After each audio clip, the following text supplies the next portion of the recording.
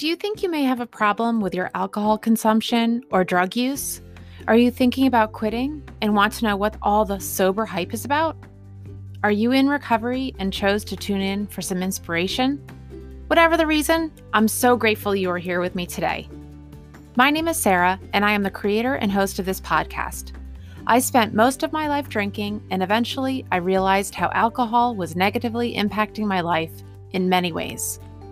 One day at the age of 39, I decided I was sick and tired of feeling sick and tired, and I reached out for help. I have been sober since 2012, and it has changed my life in ways I never imagined. I am so happy that I got the chance to live a more comfortable life, free of the chains of addiction. Today, my life just keeps getting better.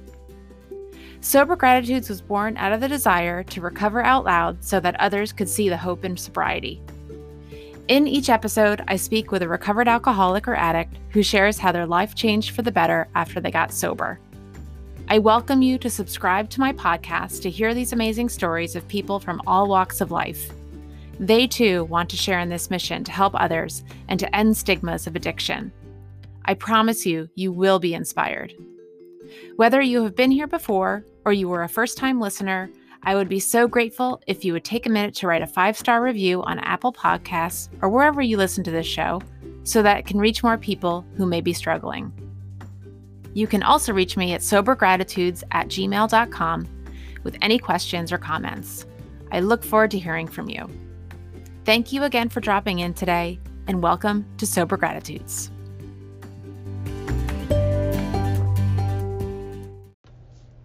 Hi everyone, welcome to Season 2 of Sober Gratitudes. Today I have an awesome guest. His name is Kevin. I know him in real life, and he is just an amazing guy. And he helped me out when I was first in recovery, and to this day he's a dear friend, and he's always on a mission to help somebody who's in need of help. So we just jump right into our conversation. We had some editing hiccups, so I hope you can get a great idea of Kevin's story and his message of hope. So without further ado, welcome Kevin. Things started for me with alcohol when I was in 5th grade. And when my friend's older brother came back from Vietnam, he stayed in his parents' basement of their house within walking distance of my house. And for the first year that he was home, he would live downstairs. It was furnished. And he would drink down there. And when he got done with a bottle, he would come upstairs, and they had a couple different doors from a kitchenette, I remember, that would go out into the yard, and he would scream out loud and smash the empty bottle in the yard and then go back downstairs. And we knew even that, something was going on with him, changes or whatnot. And they just kind of left him alone, and I'm trying to think of his age at the time. I'd say maybe very early 20s. So when he would come up and smash the bottles, was he doing it because he was angry or because he was just... I think it's just things that he carried from Vietnam. We found out sometime later. I have a place in my heart for Vietnam vets, because back then these guys weren't welcomed home at all. They would come into airports throughout the countries. People would spit on them. And, these guys, a lot of them were drafted. They had no choice but to go. And after about a year of that, I think it was in 4th grade. It was after my father passed away, actually. And 5th grade, he invited us down to the basement. And I guess we were open, even at that age, was to drink with him. So we started to hang out with the three of us, three closest friends. We were hanging out with people 10 years, 12 years older than us, other Vietnam vets. So anyway, I decided at 14 years old that I wanted to own a bar or a club or something. It's just something that happened. I didn't know how I would get there. I remember I played ice hockey in school, and I played all year round on traveling teams and as well. And I remember telling my guidance counselor, they said, well, these college courses that you're taking, and you could do better or whatever. I said, well, I'm buying a bar in a few years. I don't need this. I just, they thought I was. I told three my psychology teacher and the vice principal, who was pretty cool. My school was huge. My graduating class was over 1,100 kids, and I told them that I was buying a bar. They thought I was nuts. And they probably thought I was alcoholic too, even at that age, looking back on it. But anyway, for time's sake, other than when cocaine came out, which was like my senior year, we my friends and I all got into that as well, and I loved it. I loved the uh, getting to a certain point with drugs and alcohol. When I graduated high school, I the one thing, and just to backtrack a second, my father died when I was 8, so my mom worked 2 jobs, so I had a lot of freedom at a young age, like a lot of freedom. My sister, who was very like an academic superstar, we were total opposites, but we were close.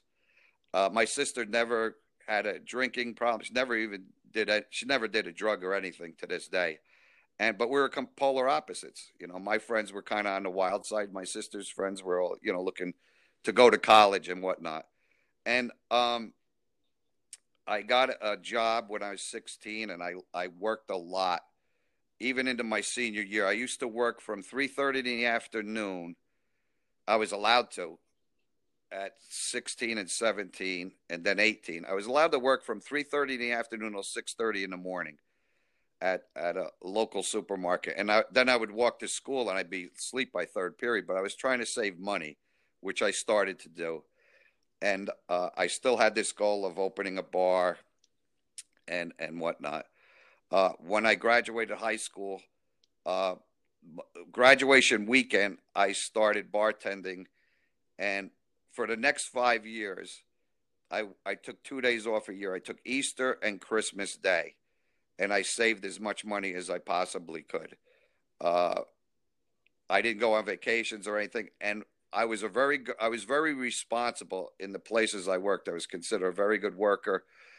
I could hold the responsibility, but when I was off duty, it was a different ball game. I was high, I was altered. Uh, Alcohol was around. It didn't affect my work thing, and that was one of the things too. I used to think in my head, how could I have a problem? Look, I'm holding these jobs, I'm saving, I'm trying to do the right thing, but obviously I crossed the line. So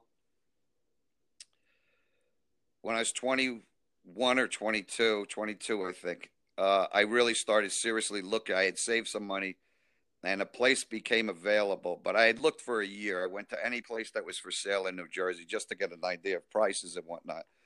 I ended up buying a place near where I worked in my town, and it involved the apartments, it involved land and rentals. And I was very fortunate that it happened. If it was just a deal where I rented a business and paid to a landlord, I probably would have lasted 5 years and been done. However, being that I was landlord to myself, it opened up all kinds of things for me financially. However, when I opened that place the first night, I did invite my guidance counselor,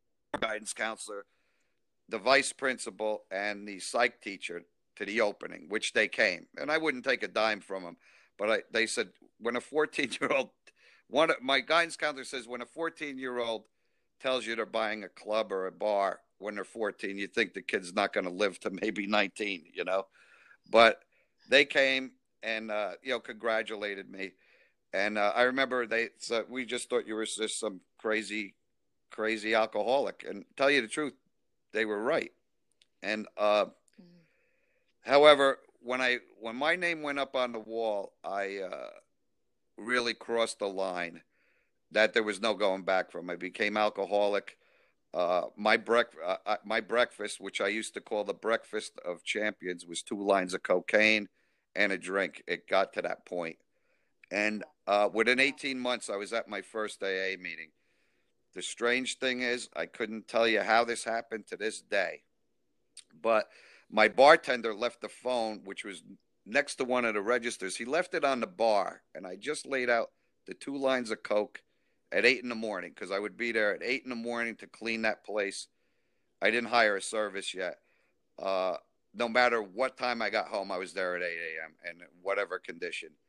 But I laid out 2 lines of coke, made a drink, and the phone was there. And I looked at these three things for maybe a half hour, maybe 45 minutes. Something in my head, and I knew no one sober. I knew no one in AA. I picked the phone up. I hit zero. I said, I need a AA meeting. I said this to the operator. I need an AA meeting in Passaic County. And they hooked me up, I guess, within the group. And I wrote down the meeting. And I dumped the drink out and I blew the line off the bar. I didn't do it because I had come to a point where I knew I was going to be dead. And I also took over a liquor store that year too. So I had these businesses going direct. They were about a mile apart on the same street, and directly in the middle, like the halfway point, was this funeral parlor. And I knew I was going to end up there. Things were happening. I had some car accidents. Nobody got hurt, thank God. But people around OD died. It was just a circle I hung up, and I knew a lot of people from Jersey and New York City. I could go to. I didn't miss any parties anywhere. Let's put it that way. You name the place, I was probably in it. And but it opened those doors up for me because I was so young in that business. However, something came over me that morning, and I was 25, and I went to my first meeting, and I'll never forget walking in there. I didn't drink or drug that day. I was feeling it already, the withdrawal. And I walked in, and I said, all I could say is, I want to stop drinking. Can you help me? That I didn't know how to identify myself. And the next person was probably double my age, and they helped me. You know, women and to this day, I remember their faces, and a couple of them became friends. A couple of them aren't here anymore that passed away sober, but they helped me, and I started to go to meetings, and things changed for the better. And I stayed in the business that I was in, and I remember they asked me when I was first coming around if I would go to rehab, and I said, "Well, I got these businesses, you know, I'd like to try it with the meetings," which I did. So I detoxed in the meetings, and the thing that kept me, and my mind was all over the map. And I remember I was clean maybe 8 days, maybe 10. And I didn't know what was going on, but I made the meetings, and I didn't drink that day. And somebody said something, and I had things to deal with. I had a DWI to deal with. And I don't know what it was. I realized this could work. And the thing that I was going there an hour a day, and I didn't use that day. I was amazed with that. At 8 or 10 days, I started to feel like this could work, and I didn't add to that pile of crap I had to deal with from my drinking and drugging. I didn't add to that for 8 or 10 days, and that opened up for something like this could work, you know. And I didn't have any questions with I believed what I was hearing. I didn't really question. These people seemed happy in their stories, even though it was incredible, some of the things that happened to them, but they stayed sober. And I was amazed with that. And I believed them. Maybe it was blind faith, or I don't know, but I'm glad I was open-minded enough. Jumping ahead a little bit, things got better. I refused to let anybody leave my club and drive drunk. So I would drive someone's car home, and I'd be followed by one of my employees and at least get them home. They were going to do it anyway. And I was very grateful all the years I spent, decades really, that no one got killed or hurt somebody on the way out of my place, because I would have a problem living with that. And I didn't want to find, the law aspects coming into that.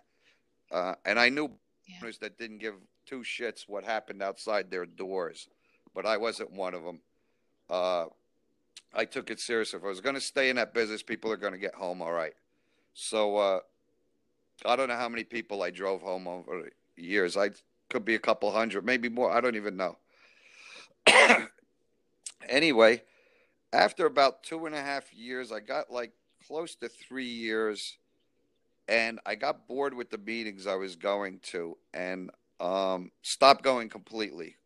Just about 3 years, a little under maybe, and things were going all right. And they always said, they did say, watch out for resentments, and I got a resentment. Couldn't tell you what it is today, but it was a business thing, and hit me a certain way. And I called up at nighttime. I called this guy up that worked for me, that had a brain in his head. He was a big guy, and he was supposed to work the following night. I called him up and I said, look, I'm getting wasted. As soon as I get up tomorrow morning, I'm paying you $300. Keep me out of a cop car. So he agreed with that, and he stayed with me.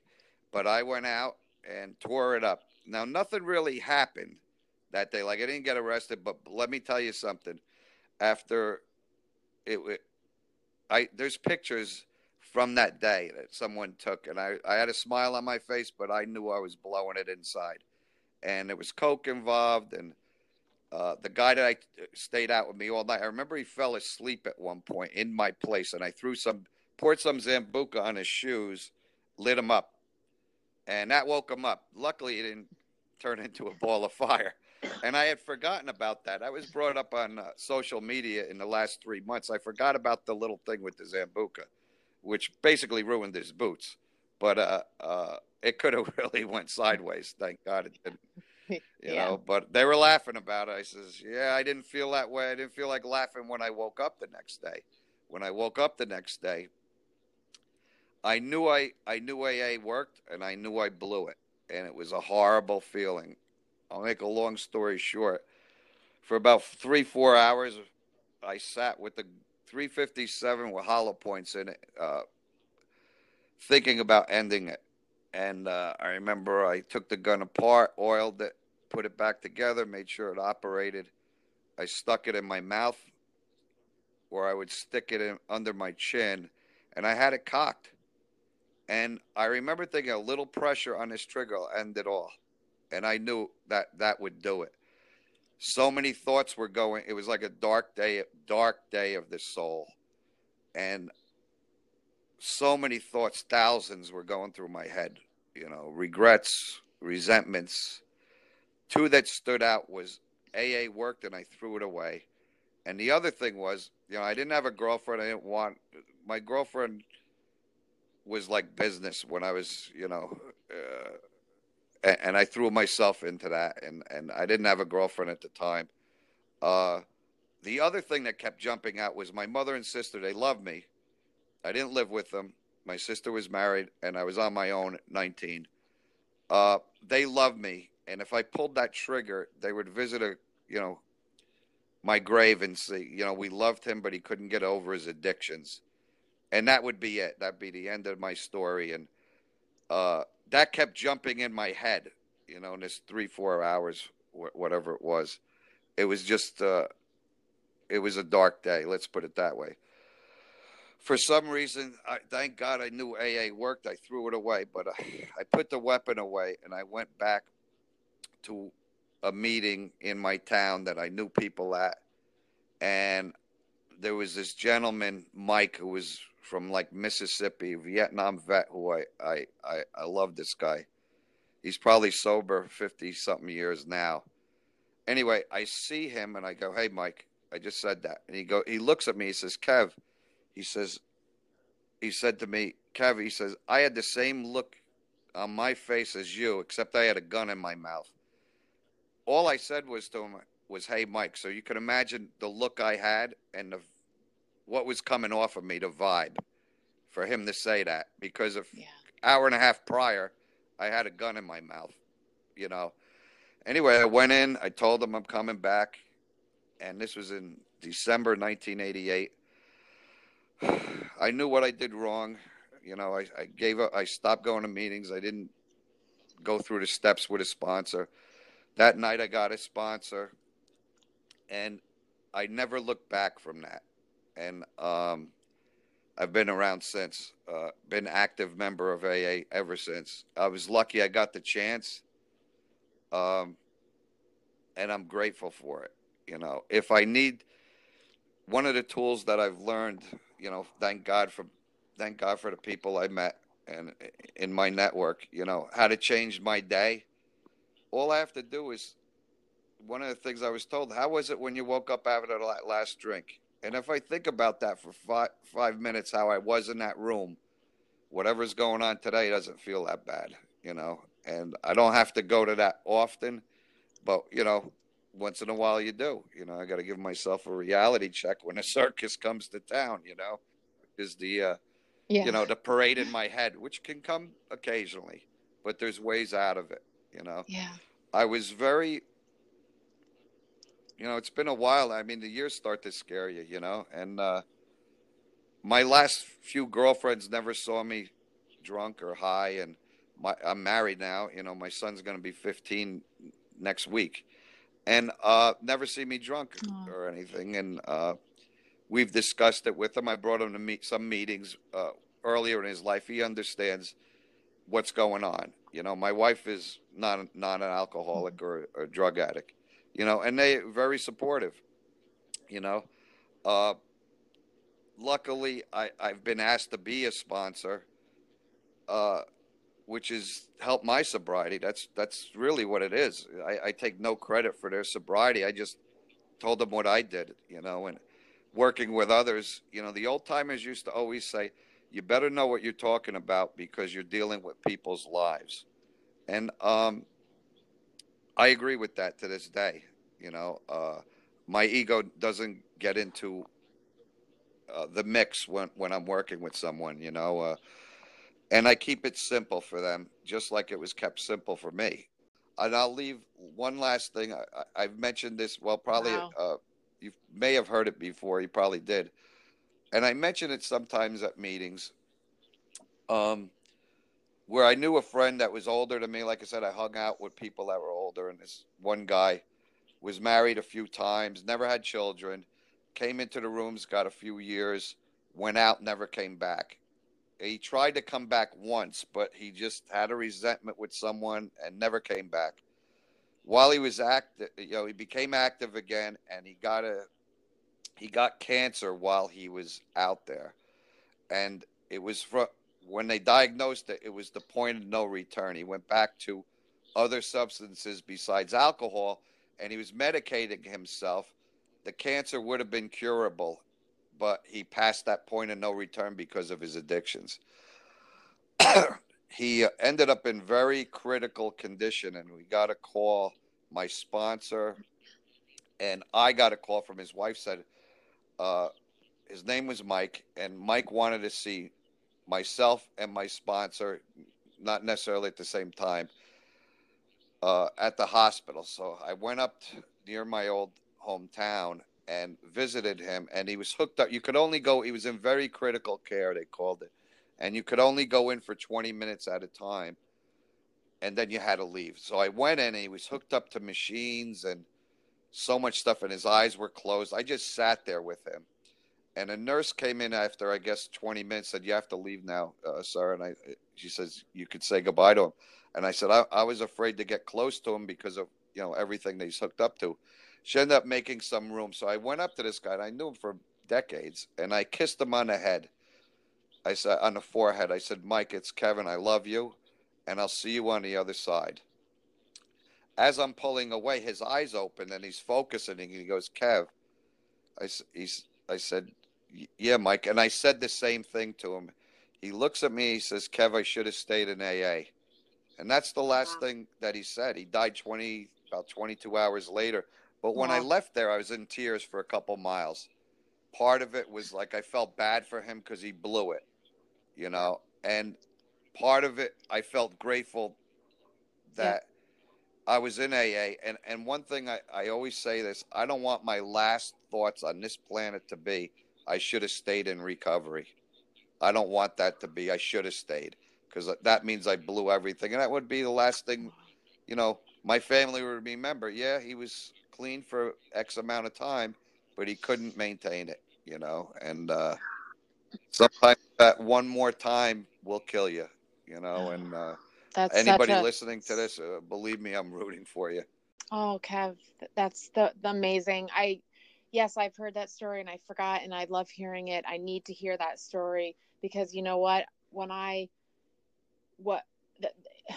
hear that, I know how lucky I am, because I know too, if I'm on my deathbed, having had gone out, and threw everything away that I've, acquired, internally, like how my soul and my spirit and my heart and like that relief of the chains of addiction, if that all came back and I was laying on my deathbed, and I don't want to say I wish I stayed in the program that was working for me.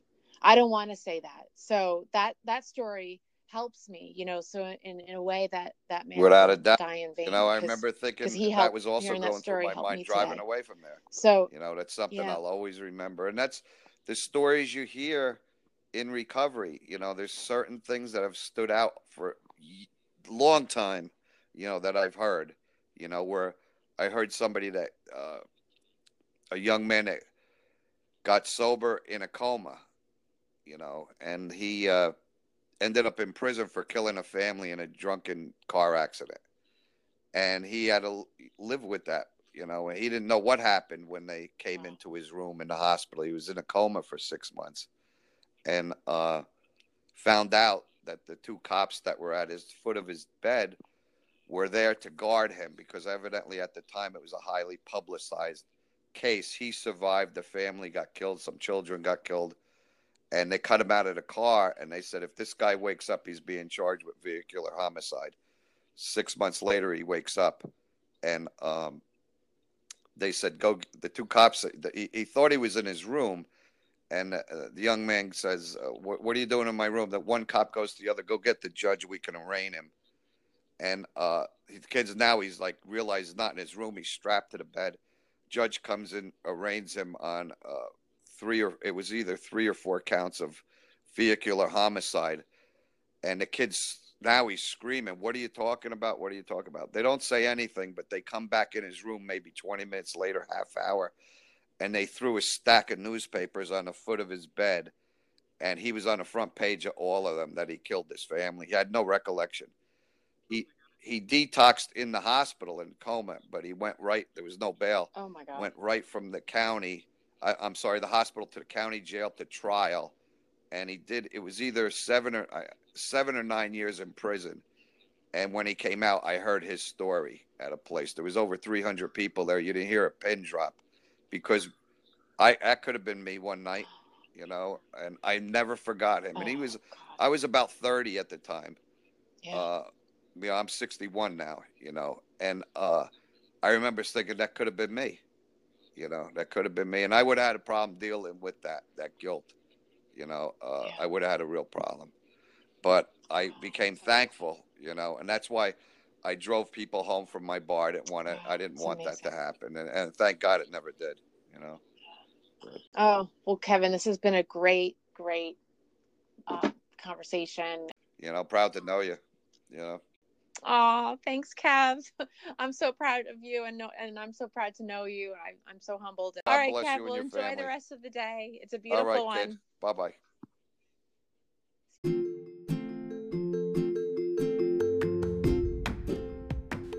Well, that's a wrap on this episode. Thank you to my guest and all of you for listening. I hope what you heard inspires you to look for and recognize the gifts of sobriety. Sober Gratitudes, a podcast dedicated to delivering messages of hope through true stories of recovery. A sober life is possible if you truly want it.